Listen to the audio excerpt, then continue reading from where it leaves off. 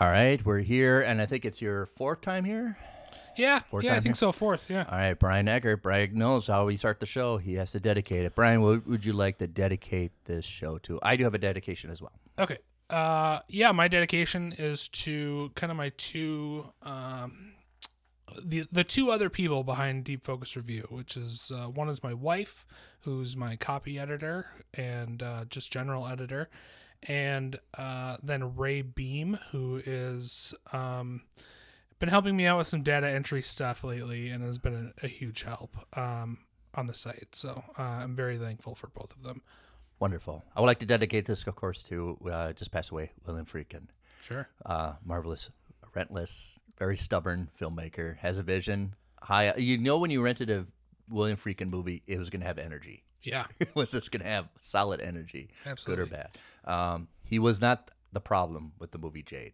I think there was some other manufacturers. Linda was great in that. I like his direction. Yeah. He's not the sole why it didn't do very well, but I really appreciated his work more. And it's sad because you appreciate him now that they're gone. You're like, wow, yes, I like Sorcerer and all that stuff. Yeah. This fantastic director. So I actually just watched Jade again, maybe in the last 6 months, and there's a hell of a car chase in the middle of that movie. right, yeah, Yeah. that's what you're gonna get. Yeah. You need one. All right, let's get the show started. Hello and welcome to another episode of the St. Paul Filmcast with your host, Nick Palatichuk. Each episode, Nick interviews filmmakers and other artists from the Twin Cities area. I'm Carly Palillo, and thanks for listening, and thanks for finding us. Please give us a review and feel free to subscribe so you don't miss an episode. And now, lights, camera, action. All right, we're back in the show, and we have. Brian Eggert from Deep Focus Review. All right. This is kind of interesting because you said you've been busy, but this is kind of like the lull for film critics, kind of like the little dead area a little bit before things pop up late August, early September. Yeah. I mean, in terms of new releases, I'm definitely not as busy as I normally am. There's not a ton of great stuff in the theater right now. Pretty middle of the road kind of stuff. However, I am just generally busy from doing podcasts and I keep myself busy with Patreon. I'm always kind of any lulls that are in new releases like this, I'm always filling with like writing about catalog releases. Yes. So I've been doing a thing called Soderbergh Summer on Patreon, where I'm writing every few weeks about a new Steven Soderbergh movie. Fantastic. And then currently I'm always working on a new essay. And so I'm working on a new essay about Paris, Texas. So a lot to keep me busy. You have to say it's right. It's Velm, not Whelm. It's Velm, right? Wim Wenders. Vin Vendors. Wim Wenders, You yeah. have to say it right. Not Wim Wenders. Yeah. I have to work on that, yeah. Which is interesting because that's his first American movie, right? Paris, Texas? No, it wasn't. He made a movie called Hammett about Dashiell Hammett that was produced by Francis Ford Coppola, and it was kind of a nightmare production that, the movie's fine, I guess, but it was his first real exposure to kind of the Hollywood system, and Francis Ford Coppola just sort of walked all over him. Right. Unfortunately, Took over the production, which he's more of a creative mind, not really the office kind of maniac. Yeah, absolutely. Yeah, he was so mad about that production that he went off and made another movie called The State of Things, which is about a filmmaker who is basically in that situation. He's making a movie, and his producer is kind of hanging him out to dry. And is that the one with Samuel Fuller's in it? No. I think that's an entirely German film. Okay. He just kind of went off and made it in Europe, in between lulls of filming Hammett, and then he came back and made Paris, Texas. And that was, I think, it's 84, right? It was 84, yeah. Which is very interesting because it was Harry Dean Stanton, which is kind of weird. He doesn't really speak until the hour into the movie. Yeah, it takes a while for him to kind of get out of his catatonia or his little trauma that he's been in for about 5 years in that movie.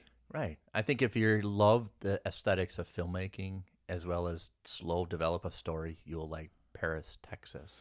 Yeah, it's kind of a Western. They modeled it after, Wim Wenders and Sam Shepard, who co-wrote the script, sort of modeled it after The Searchers, where, really it's just about a guy wandering and trying to find his family.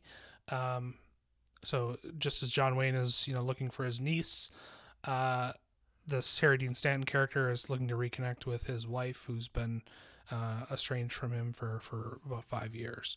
So it's just kind of this long road movie, similar to The Searchers, where, they're not on a road, they're just on a trail, I guess. But I would think if I owned a movie theater, I would do a double feature of Blood Simple and Paris, Texas.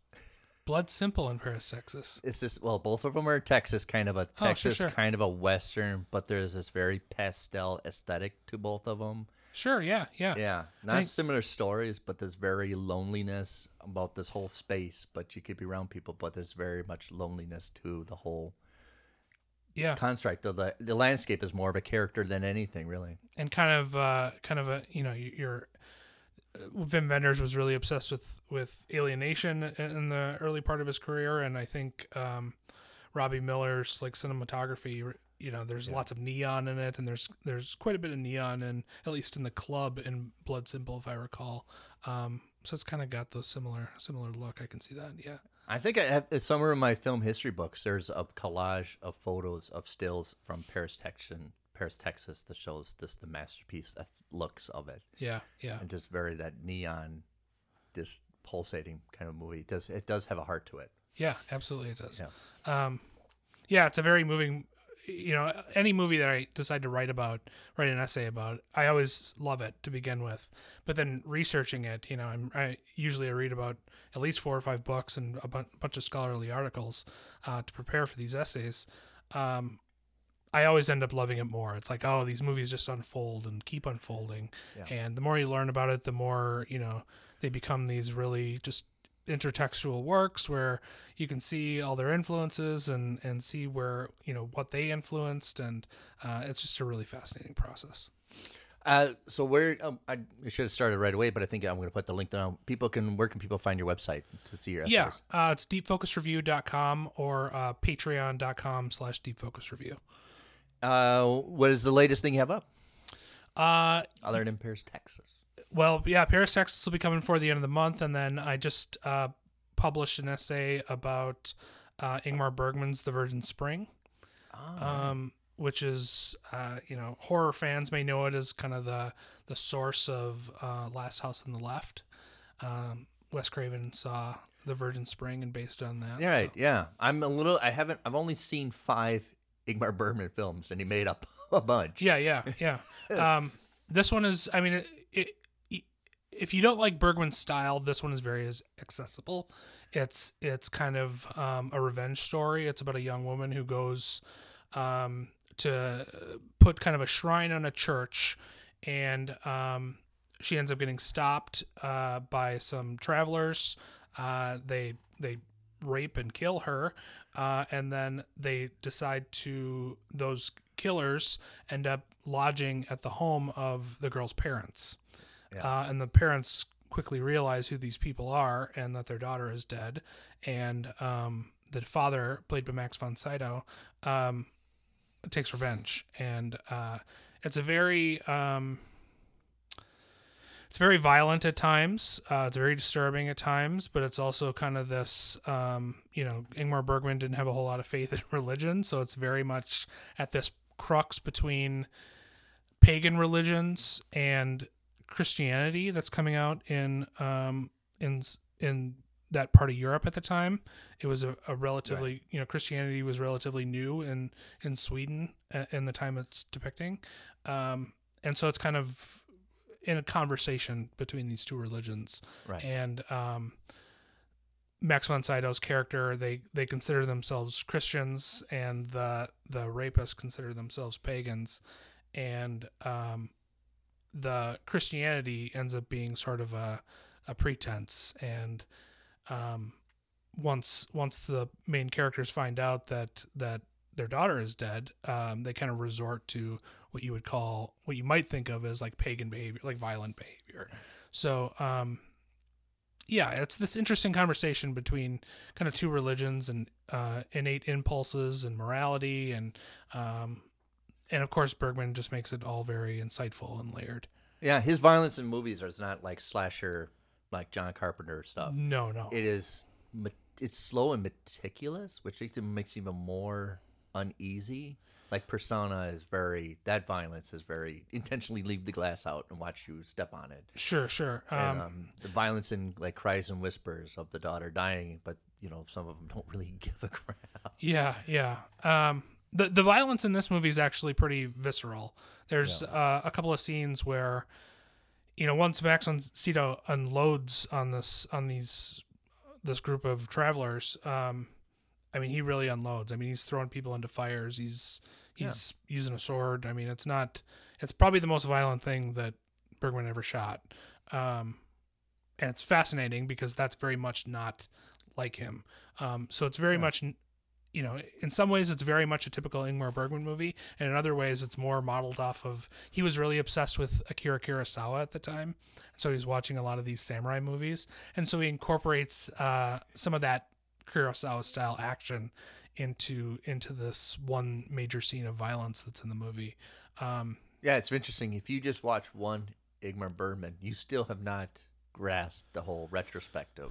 Right. I'm sure if you've seen even one of his movies, you have to see. I've only seen 5 of them, and I feel like I've not seen all to give a full presentation of what he's done.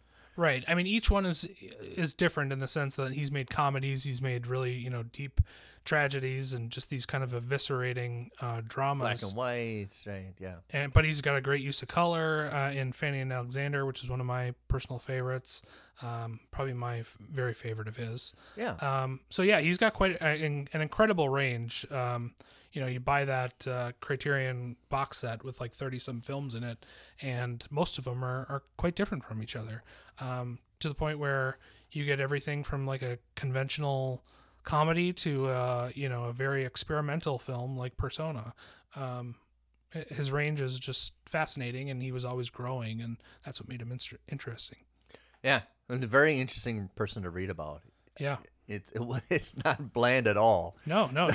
He had a very dramatic life and kind of had a weird relationship with his mom.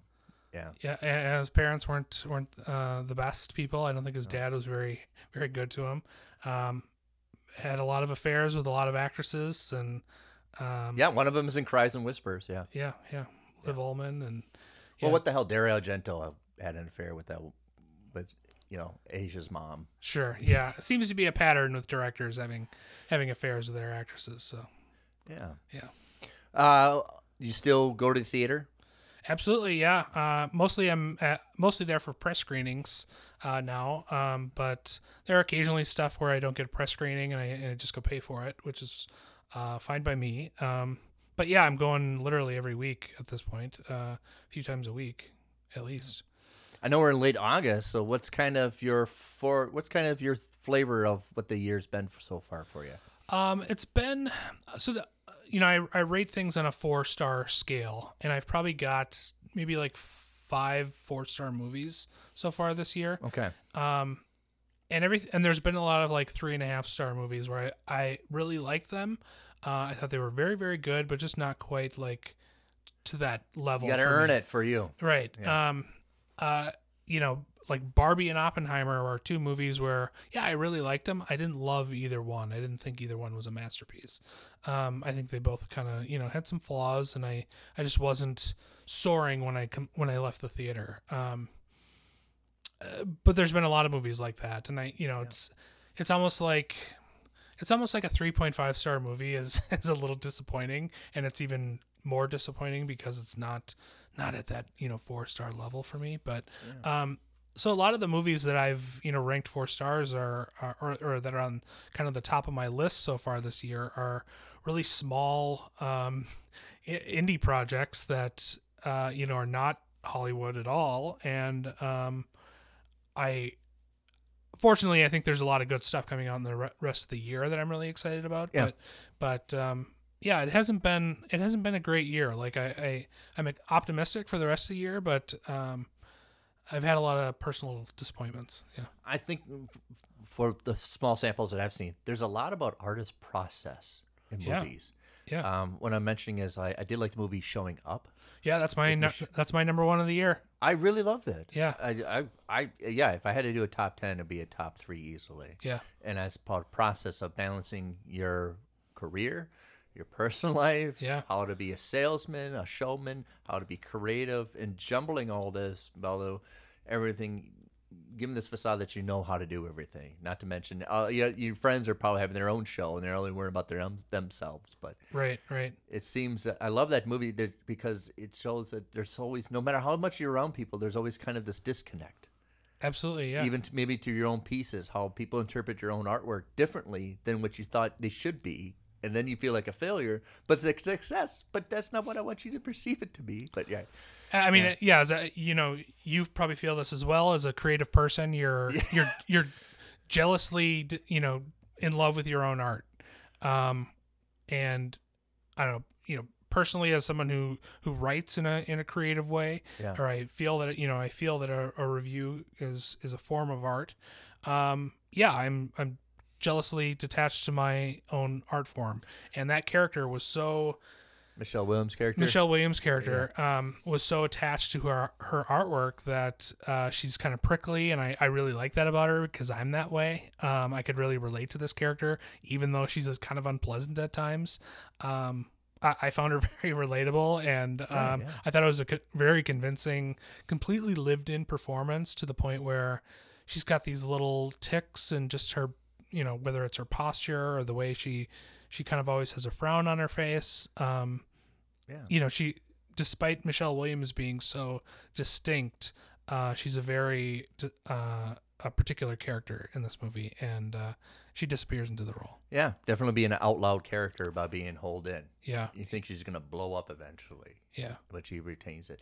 And then a lot of, I'm talking about movies like Dahlia Land with Ben Kingsley. Sure. About Salvador Dali. Kind of last ends of people trying to get him to work, and he's on his own wavelength, of course. Yeah. And I did like that movie. It's a very solid movie. But especially when you do Dali, you want to see the extravagance, and you see more of a process. I like that point of view, but I can see that other people want to see the excess and the bizarreness of surrealism lifestyle, but they're not going to get it, especially at the last end. Right. I think Mary Herron is someone who's very interested in kind of this New York underground scene of artists, and she's made movies about this before. I think her first feature was I Shot Andy Warhol, which was about this scene, and so I think she's very interested in like people who shape themselves in a particular way. Right. Well, he definitely did. Yeah. I mean, he created his own, this idea of who Salvador Dali is, and it's an idea and not an identity for him. Very much like Bob Dylan. He created the identity, and then he constantly kind of rebelled against that identity, kind of changing it all the time. Yeah. Dali always stayed Dali. But, she's made other movies like, American Psycho or Charlie Says, which are all about kind of self-styled people who are grandiose in their mind. Right. Or and they're taking their ego to a whole other level, and that's what I really found fascinating. I know that movie didn't get the greatest reviews, but I did like it. I tend to be a fan of Mary Herron's. And just going on my analogy of this artist's process, I've seen like Willem Dafoe's movie Inside. Sure. Very much an artist breaking into another person's being to steal, and then it becomes a problem. Yeah. And then we have You Hurt My Feelings, about a writer. Yeah. Realizing that people closer don't like her stories. I think that's probably the number 3 on my list so far this year. I really loved that one. I'm looking forward to when it's a rental. It's on buy right now as we're talking. Sure. But when other people can access it, I think it's going to shoot up and people are going to see it. Yeah. I think that's the end of this month. I pre-ordered the Blu-ray, so it comes out this month. I thought Julia Louis-Dreyfus was just outstanding in that film. I really love Nicole Holofcener's movies in general. But her pairing with Julia Louis-Dreyfus on this and Enough Said, just two two great comedies that they seem really simple movies, just walking and talking and kind of about nothing in a way, or at least compared to the average movie that's in theaters right now. Just people with everyday problems, and I found that really refreshing. Yeah, you expect big explosion for the summer and action, Right. but then you get this movie. It seems nice, kind of, and it's about a writer, of course. But of course, we're gonna like it. Yeah. But her perception is not always worse, and then she gets caught up to, oh my God, yeah. Yeah, and I mean, the ride home from that movie, my wife and I were just like, I'm just like, hey, if you ever think my writing is lousy, please tell me. And she's the kind of person who will tell me, like, I have no idea what you're trying to convey here, or your word choice is wrong, or here's what's wrong with your idea, even. And that's what I one of the reasons that I love my wife. I think especially if we were in to critique movies, I think you have to have like a core one thing that really gravitates to, and then you can branch out from it. And I like when both and I agree for like when we critiqued the Wild Bunch, not Sure. the Wild Ones with Marlon Brando. Sure. That it's more of the phenomenon than rather what you're going to see on the film, critiquing the film in general. Sure. That this thing exploded just because of the concept of the movie and how he was. And if you can critique shot frames on how to edit it, you're missing the mark of how it's a staple into society now and how Sure. prominent it is. And that sometimes the review will get missed if you're just going to critique it as the product rather than how people perceived it at the time. Yeah, there's a couple of schools of thought on that where, a lot of people believe, there are some critics that I follow that don't believe in any sort of extra-textual input. Like, they're not interested in the phenomenon because that's not what's on screen. It's only about what's in front of you, and that's the measure of what makes a good film. I know that I reviewed The Wild One maybe a couple years ago, and it was the first time I had seen the film, and I knew about sort of the iconography of Marlon Brando as a kind of a young hooligan biker, and I knew about sort of the queer community taking ownership of that image, and Oh yeah, you can see it definitely in Cruising. right, absolutely. Right. Another Friedkin movie. So I had a hard time like appreciating How explosive it could be in the 50s. Right. I mean, I knew the background and I understood the historical context, but there's a point at which a movie like that, where it's so potent at the time. Yes, I understand that in the 50s, the young bikers were an issue and teen violence was an issue, but is that really having an impact on me today? Not really. It's more just like it becomes a product of history, which is fascinating in itself. But at the same time, I have to admit that it doesn't have like the same universal emotions that are hitting me the same way that it would, say, a teenage viewer in the 1950s. Right. Because I would say I'm gonna in a couple of weeks we're gonna critique on our YouTube channel with Kyle Gothi, To Live and Die in L.A., and that was such a present time of 85. Sure, yeah. Where now it's a retrospective, but you understand how fresh and new and like everything cutting edge of editing and car chasing and dialogue and this, counterfeiting and all that stuff, and how to make it and all that stuff, and how all that was a mixture of so 1985 that even I think Billy Friedkin goes, I don't think anybody's going to appreciate this 3 years from now because it's such a present of that time. Right.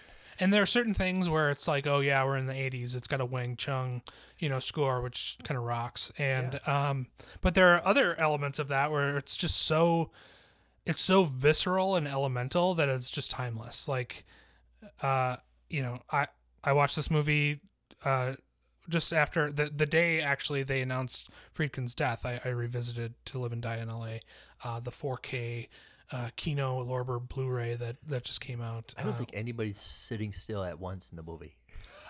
It's such a crazy, constantly moving, just insane movie. And William Peterson is just like, exuding machismo. I don't think he sits still when he's sitting down. Right. He's just a force of energy, and it's such an engaging movie. Whereas, You know, just as a comparison, you know, the wild one feels, I don't know, it feels like a work of history, whereas To Live and Die in L.A. feels urgent, and even though things are dated, you know, you can't help but get caught up in it, you know. Is there a movie out that hasn't been mentioned that you kind of want to Sure champion? You know, you could watch this, I think, on AMC Plus if you have that, or otherwise it's available to rent, but it's called RMN, and it's by Cristian Mungiu. He's a Romanian filmmaker, and it's about a small town in Romania where there are some workers from, I believe they're from Sri Lanka, who have come in, and they're working in a bread factory, and some of the townspeople don't want these workers there because they're xenophobic and frankly racist. And it's kind of like a slow burning pot boiler movie where the main character is sort of working to get these people out, and he's also having an affair with sort of the boss of these workers, who obviously wants to keep them there. People are, you know, kind of vandalizing where these guys live. They're afraid the workers are afraid for their lives. And it all kind of culminates in this very long, I want to say, I forget the exact length, but I want to say like 10-minute single shot town hall meeting where everybody comes to this town hall and they're all kind of laying out their reasonings. And it's very fascinating, and they're speaking multiple languages, multiple dialects of languages, which you can tell by the way the subtitles are colored. And you get kind of the idea that this is just sort of a melting pot of different cultures that have a long history with one another, and have a history of like immigration and people coming in from other countries and just being adopted over time. But then now they're being isolationist against these people from Sri Lanka. So it's a very interesting look at humanity at its worst, unfortunately, and it's very fascinating. And if you've seen 4 months, 3 weeks, 2 days, or Graduation, is it great? Yeah, I think it's called Graduation.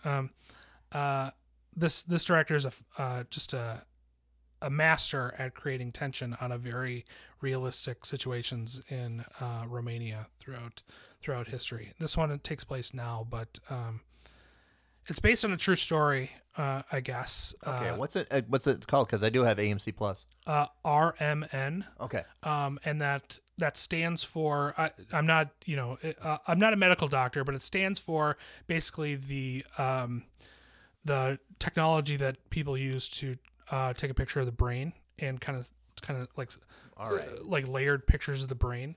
So it's this kind of, I don't know if the metaphor works, but this metaphor of a title is just looking at the many layers of kind of the community of this small Romanian town. It's a really fascinating movie, kind of the sort of thing that I love, where, like I said, it's just got layers, and the more you keep peeling away at it, the more it reveals. How'd you find this? Did you get a press release of this? I've never heard about it. It was showing at it's an IFC Films release. Okay. They put up great stuff. Yeah. And it showed at the Minneapolis St. Paul International Film Festival. Okay. All right. Yeah. And I saw it there, and then it came out not too long after that. I'm sure it'll be, you know, like Criterion Collection has released a bunch of Cristian Mungiu's movies, 3 of them, I think. And so I'm sure it'll be out on Criterion at some point. But yeah, it's so far, it's, I think, my number 2 movie of the year right now. Right. Yeah, it's really fascinating. Before we go to the break, do you want to give us your number 1? Number 1 was Showing Up. Okay, was it? Yeah. All right. Yeah, absolutely it was. Do you want to give us our number 2 before we go to break? I think number 2 was You Hurt My Feelings. Number 3 was RMN. And 4 was Are You There, God? It's Me, Margaret. Oh, really? Yeah. I'm a big, I grew up reading Judy Blume.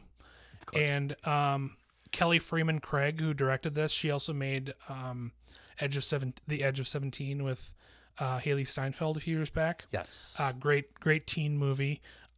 This was just a perfect adaptation of a Judy Blume book, and it just hit all the right notes. It makes you laugh, it makes you cry. I mean, it was just, it was a perfect study of like that sort of age when you're like 11, 12 and just hitting puberty and things are super awkward, and just dealing with things in a very mature way that it didn't get a lot of press because I think, we're living in a Christian world here in the United States, and they don't want to talk about these things. And this is one of the reasons that the book was banned, that it just deals with like teenage puberty and sexuality and religion in a very frank, honest way. And a lot of people are afraid of that, and they just don't want to talk about that. So it didn't do very well at the box office, but I haven't heard a single person who hasn't seen this movie and absolutely loved it.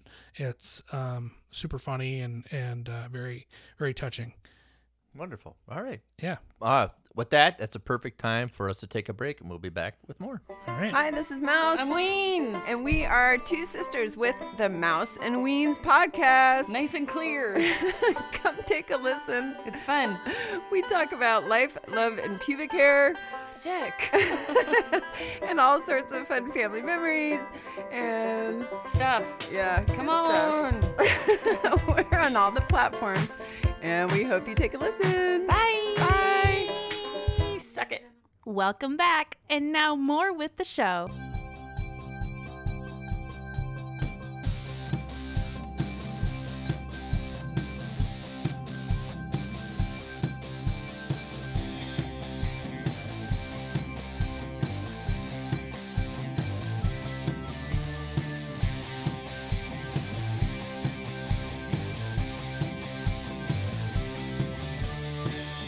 Okay, we're back. Now, both of you and I, and we're just talking about it on the break, we both really enjoyed the latest Indiana Jones movie. Yeah. And I know it got a lot of sour from people. And I think you really enjoy it. Give it a shot. Understand this is not the 80s anymore. Yeah. They're not, they used a lot of, and also remember, I think that, they were using special effects in the 80s. And I think a lot of people have issues with CGI or kind of the fantasy elements. But, think about The Last Crusade. There aren't catacombs in Venice. Venice is a city on the water. There aren't underground catacombs.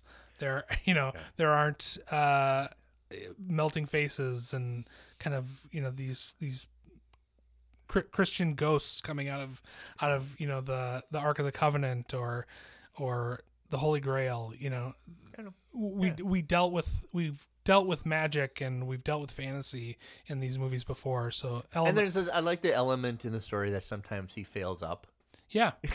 Just by chance, he just saves himself. Absolutely. Yeah. I think there's kind of an argument about the Raiders of the Lost Ark that I've read where you could take Indiana Jones out of the film and everything would still happen the same way.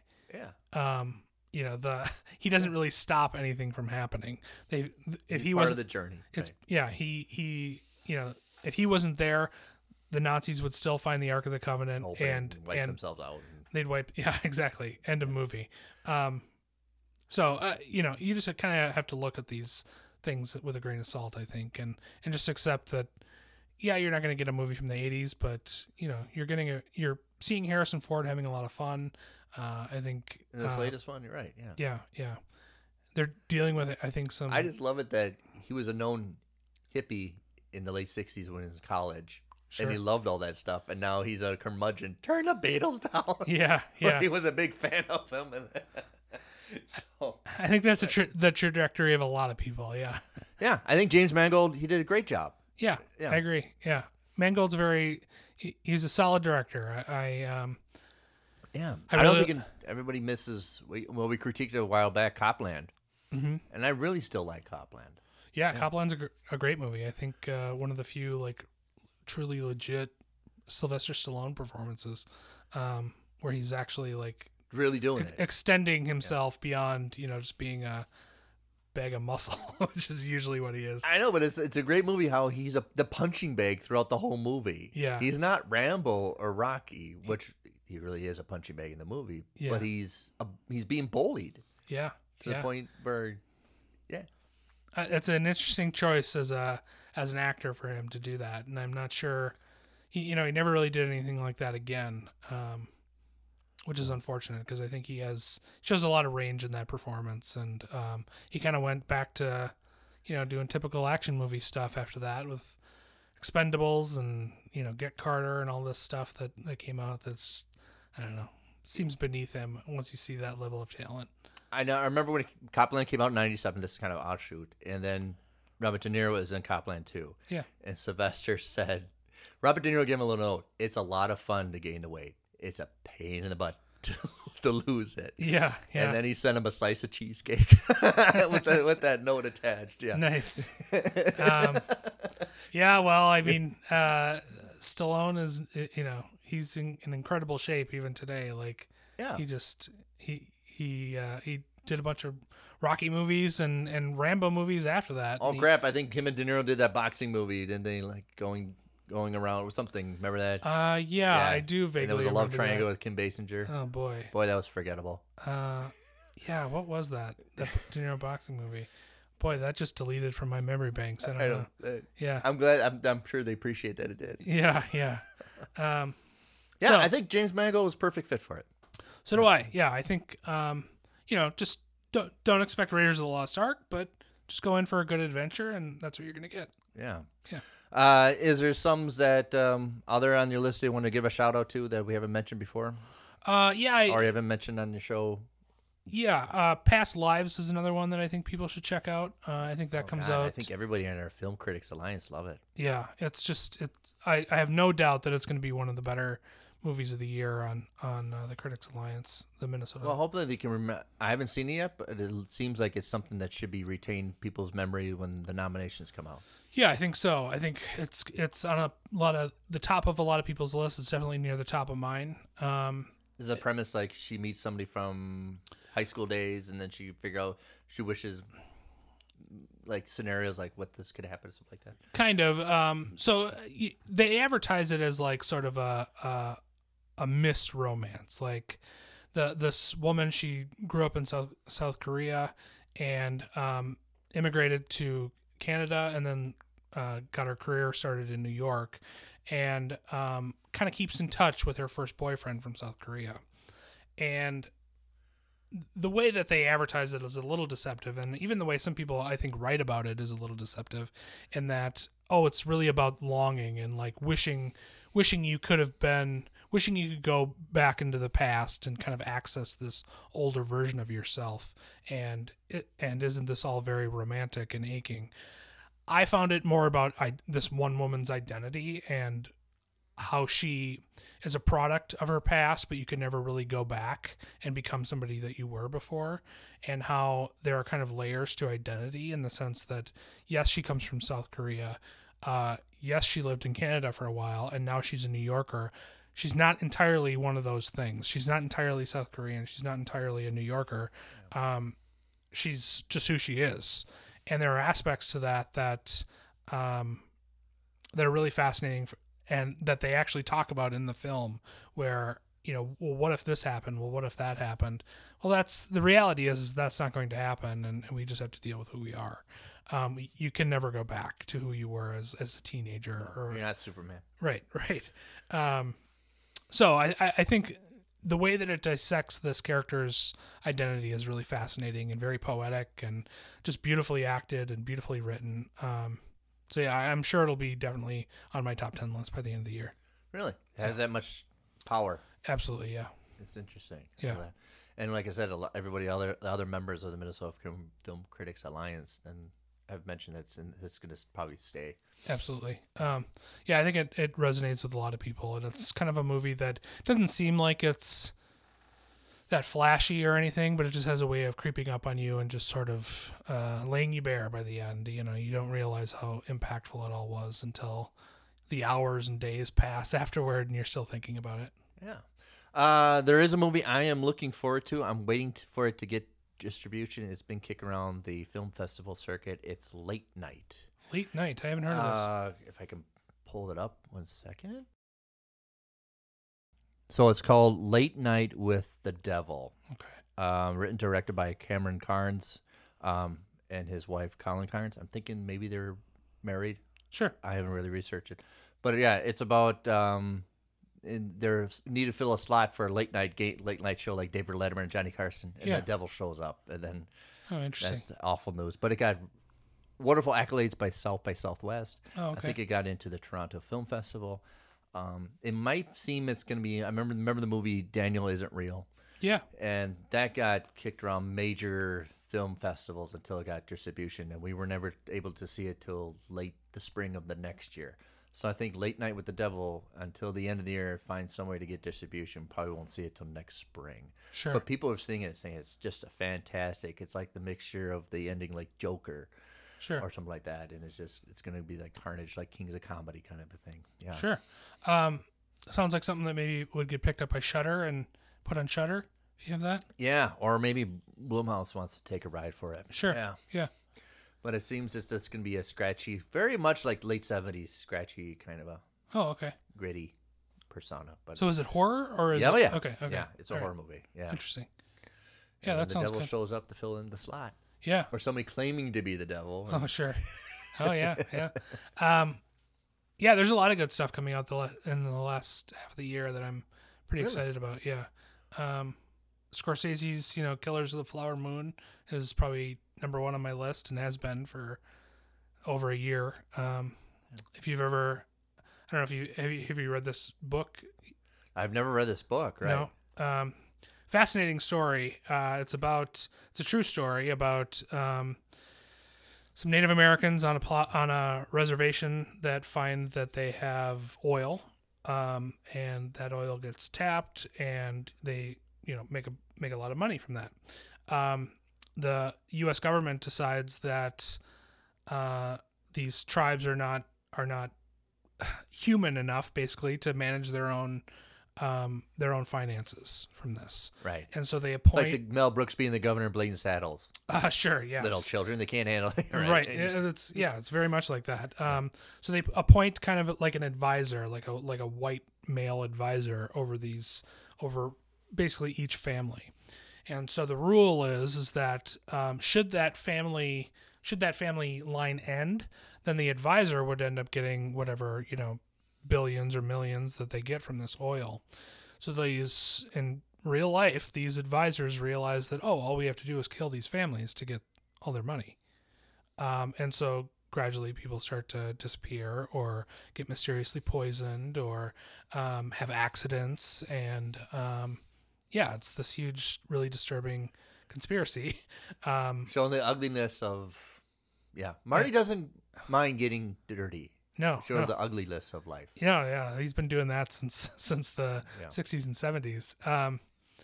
It looks fantastic. The trailers look amazing. The source material couldn't be more relevant or potent. I'm just dying to see it. I can't. It's over 3 hours long. I think it's like 3 hours and 10 minutes or 3 hours and 20 minutes long. Well, there's a lot of content to go over, right? Yeah.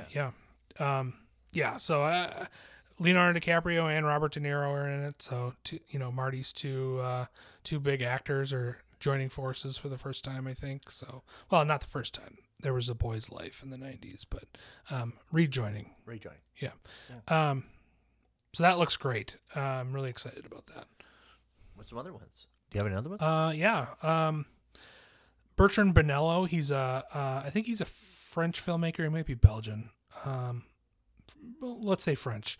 Bertrand Bonello is a great filmmaker. He's made what did he make? He made Nocturama, Zombie Child. Okay. Nocturama is a great movie if you haven't seen that. So is Zombie Child, but the new movie he's making is called The Beast. It's playing I think it played at the Cannes Film Festival, and then it's also playing at TIFF. But it's a science fiction movie. I don't really know much about the plot. They're kind of keeping it. That's the word that you put in your title. I'm going to go see it. The Beast. Yeah.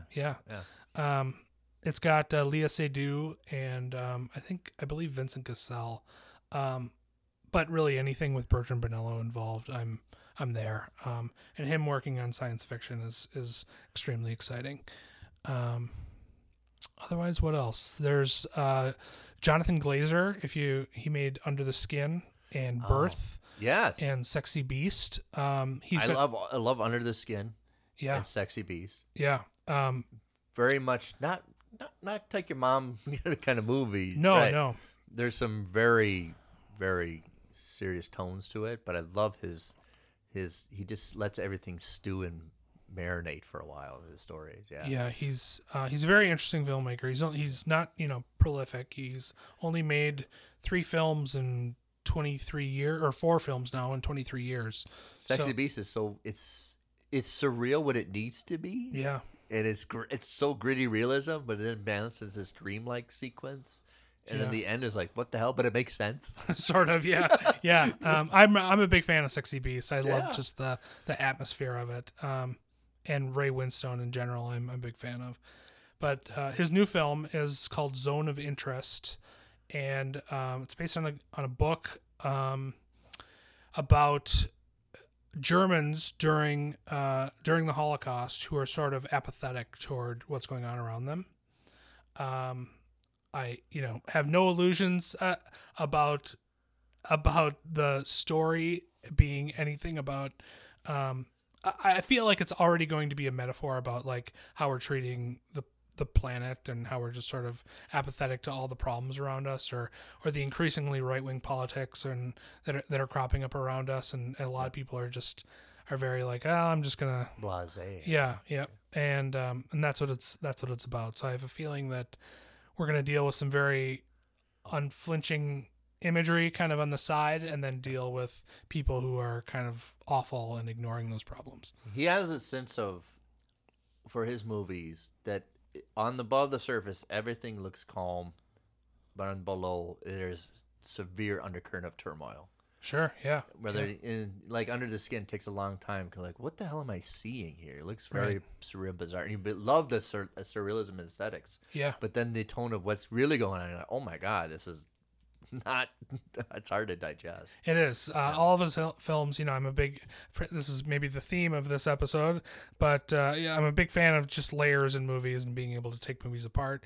It's kind of what I do. So his movies usually have all these kind of layers to them, and it's more than just surface level stuff. It's not like David Mamet where his character's dialogue hold the cards. It's very like how you figuring out what the game is. Right. It's always a kind of a scheming kind of game. He's very out there, but you almost have to do an investigation yourself of what's being transpired as well. Yeah, It's very participatory. You're not much a viewer. You're almost like you have to investigate what's going on. Yeah, they're very engaging in the sense that you can't be a passive viewer. Yeah. No. So, as an animation fan, you're probably excited about Hayao Miyazaki's new film, The Boy and the Heron. This has been a long time talking about it, right? Yeah, it's finally coming out. It's debuting at TIFF in next month, so should come out before the end of the year. Looking forward to that. Yeah, it's interesting. On a side note, that Studio Ghibli is kicking out their movies in theaters to go see them, because a lot of people, maybe in their 20s, have never seen those movies in theaters. Right. And even me, I've never really seen those in the theaters. It's kind of interesting to give an opportunity to see those animation on film in the theater. Yeah, Looks like that one. I think it was probably the mid 90s when he started to really become popular in the U.S. Yeah. So like things, My Neighbor Totoro or Kiki's Delivery Service. Yeah, I don't think they were shown really in the U.S. or if they were, it was very, maybe in the coastal cities they were shown. Yep. But it wasn't really until like Princess Mononoke. Like I remember that showed, like at the White Bear Township Theater. Yeah. And I saw that back in 97 or whatever it was, and Spirited Away, that was a big deal. I saw that in the theater, and Ponyo, just Red Turtle. Yeah. So he's been around since the late 90s, at least in the US, but since the, I guess, 70s in Japan. He has a little more patience making his stuff. Right. Yeah, he doesn't rush things. He's using computers, but he's not, he's still doing hand-drawn animation and doing it cell by cell, so that's admirable. I don't know. I haven't heard on the radar. I'm interested about this GameStop film. I haven't heard about this. Oh, the movie about GameStop. The stock video market. game? Yeah, no, GameStop, the store, and they're using the stock market. Oh, sure. I think Miles Tellerman's in that. Oh, okay. So I've seen the release for that. I'm kind of interesting how they're going to do that because we all know the outcome.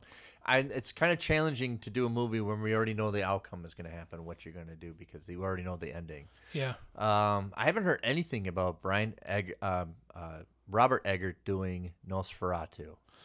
Right. Yeah. I know that. I don't think they're shooting it yet, but I know that they've got a cast lined up. And I think the strike is they were ready to go, and I think the strike has put everything on hold. Yeah. So I think it's still a go with that, but they're still not in production, still in pre-production about that. Yeah, I wonder who I don't know off the top of my head, but I wonder who the production company is, because I know that like A24, for instance, and Neon have made deals with SAG-AFTRA and the WGA To continue working. So that maybe, we're lucky and that's one of the ones that are continuing, but I'm not 100% sure on the studio at this point. Is there any ones you know that are coming up for this year?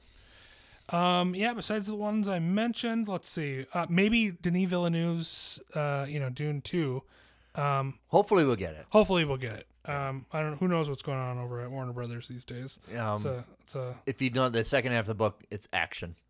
Yeah. It's a lot of setting up. When you do a sci-fi, you have to do a lot of world building, and that book takes a lot of world building. But here you're going to get your action. Yeah. I'm a little, I really liked the first Dune. I was a little hesitant to devote my heart to it because I wanted to see the second half before I got so invested. Yeah. So I feel like if Dune 2 is as good as Dune 1, it's going to be a major science fiction milestone. And if it's not, it's going to be disappointing as hell, because I really loved, as a huge fan of the book, I've read it, especially the showdown at the end takes place in the Colosseum. In the movie, it's in the Emperor's throne. Sure, yeah. But then in the book, it's in the Colosseum with Raid, I think. Yeah, sure. And Paul Muad'Dib. And the whole idea that it's that fight is in black and white, I don't know how I feel, but I don't know. Just I have reservations. I want it to be great. I hope it's great. I trust Dennis will understand. Yeah. What he wants to do with that. Yeah. Be interesting what they're going to do with that one. But it looks like it's going to be much more your action oriented. Absolutely. I know Richard Linklater has a new movie. Okay. Here we go. Hitman. And it's got, now I forgot his name. He was already in a Linklater movie. He was in Everybody Wants Some. And he was in Top Gun Maverick. I can picture his face. Why can't I think of his name? Okay. Yeah. Anyway, all right. So it's about as the title suggests, it's about a hitman. So Linklater can do it. Yeah, he's pretty great. He can do wrong. I was about to say he can't do wrong. He can do wrong. He's made some bad movies, but hopefully this will be a good one. The new Yorgos Lanthimos movie. Oh, here we go. Because I really love what he does. Yeah, there is deeply psychological damage to all his characters. Absolutely. His new movie is called Poor Things, and it's kind of I guess it's a take on Frankenstein. It's got Emma Stone and Willem Dafoe, among others, in it. And it looks really kind of out there science fiction. It doesn't look like a typical Frankenstein adaptation. It seems to take place in no particular time whatsoever. Some of it looks in the future. Some of it looks in the past. I've been a champion of Lobster. It's hard to recommend Dogtooth because of the content. Yeah. It's aesthetically very interesting. It is, yeah. I did love Lobster was very unique. Killing a Sacred Deer was just so bizarre, so surreal. Yeah. Especially when you went in the theater and you didn't even know what was going to happen, and boom, open heart surgery right in your face. You're like, what? God. Yeah. Okay. Yeah.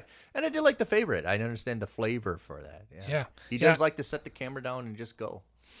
He's a fascinating director with an interesting perspective. So I'm sure whatever Poor Things ends up being, it'll be just bizarre, lovingly distasteful, bizarre. I love it. Yes. The fact that he's getting major studios to back his work is gives me faith in the film industry. He follows my number one rule with creative endeavors: don't write safe, and he doesn't. Yeah, absolutely. Ryosuke Hamaguchi is back. He's got he made Drive My Car, which got an Oscar, I believe, a couple of years ago for Best International Feature. It did. And then The Wheel of Fortune Fantasy, which was actually released the same year. He's got a movie called Evil Does Not Exist. Have no idea what this one's about, but just his name's attached, so I'm interested. Right. Let's go with it. Then, there's Napoleon, the Ridley Scott epic that's coming out. With Joaquin Phoenix playing Napoleon. Yeah, that should be interesting. I'm a big... I do like when Ridley swings with a big bat. Yeah. He did that with Orlando Bloom in the Kingdom of Heaven. Yeah. Kingdom of Heaven, and he takes big swings, and sometimes he misses, but I like his attempts to go on, step at the plate and swing with a big bat. Sometimes it's a foul ball, sometimes a home run, and this probably is going to be a home run. Yeah. Have you ever seen The Duelists, his first feature? Yeah. Long time ago, though. Yeah. Great movie. I personally, I think it's one of his bests. But again, another movie set in kind of the Napoleonic era, with Harvey Keitel and Keith Carradine, and him returning to that era of, just costumes and grand landscapes. I'm excited for it. We're going to have a slow tracking shot, aren't we, of Napoleon invading Russia or something like that, right? Sure. Yeah. I mean, Hollywood has been trying, whether it's Stanley Kubrick or Steven Spielberg, has been trying to make like a Napoleon epic. I think even Orson Welles wanted to do a Napoleon movie. Yeah, a lot of filmmakers have tried and failed to make one, and I think it's Abel Gantz's. I think it's a French version. I think it's like a 5-hour movie that a lot of people are aspiring to. I personally haven't seen it, but I know that a lot of filmmakers really hold that in high regard and consider it one of the best films ever made. So have to maybe check that out before Ridley Scott's film. Yeah. Well, thanks again, Brian, for coming, man. This is a lot of fun. Yeah, absolutely it was. Before we go, how can people find your website? Yep, I'm at deepfocusreview.com, at deepfocusreview on Twitter, Instagram, Letterboxd, and then patreon.com/deepfocusreview. We'll definitely put the links down below. And you want to get your chance to what Brian looks like, you can catch him on Care 11 Saturday mornings, right? Absolutely, yeah. Yeah, forget to mention that beforehand. We should, but we'll definitely put in the bio. So thanks again, Brian, for coming talking movies. I'll always like talking movies with you. Absolutely, yeah, me too. Thanks. As you know, it's not over till the guests say it's over. It's over.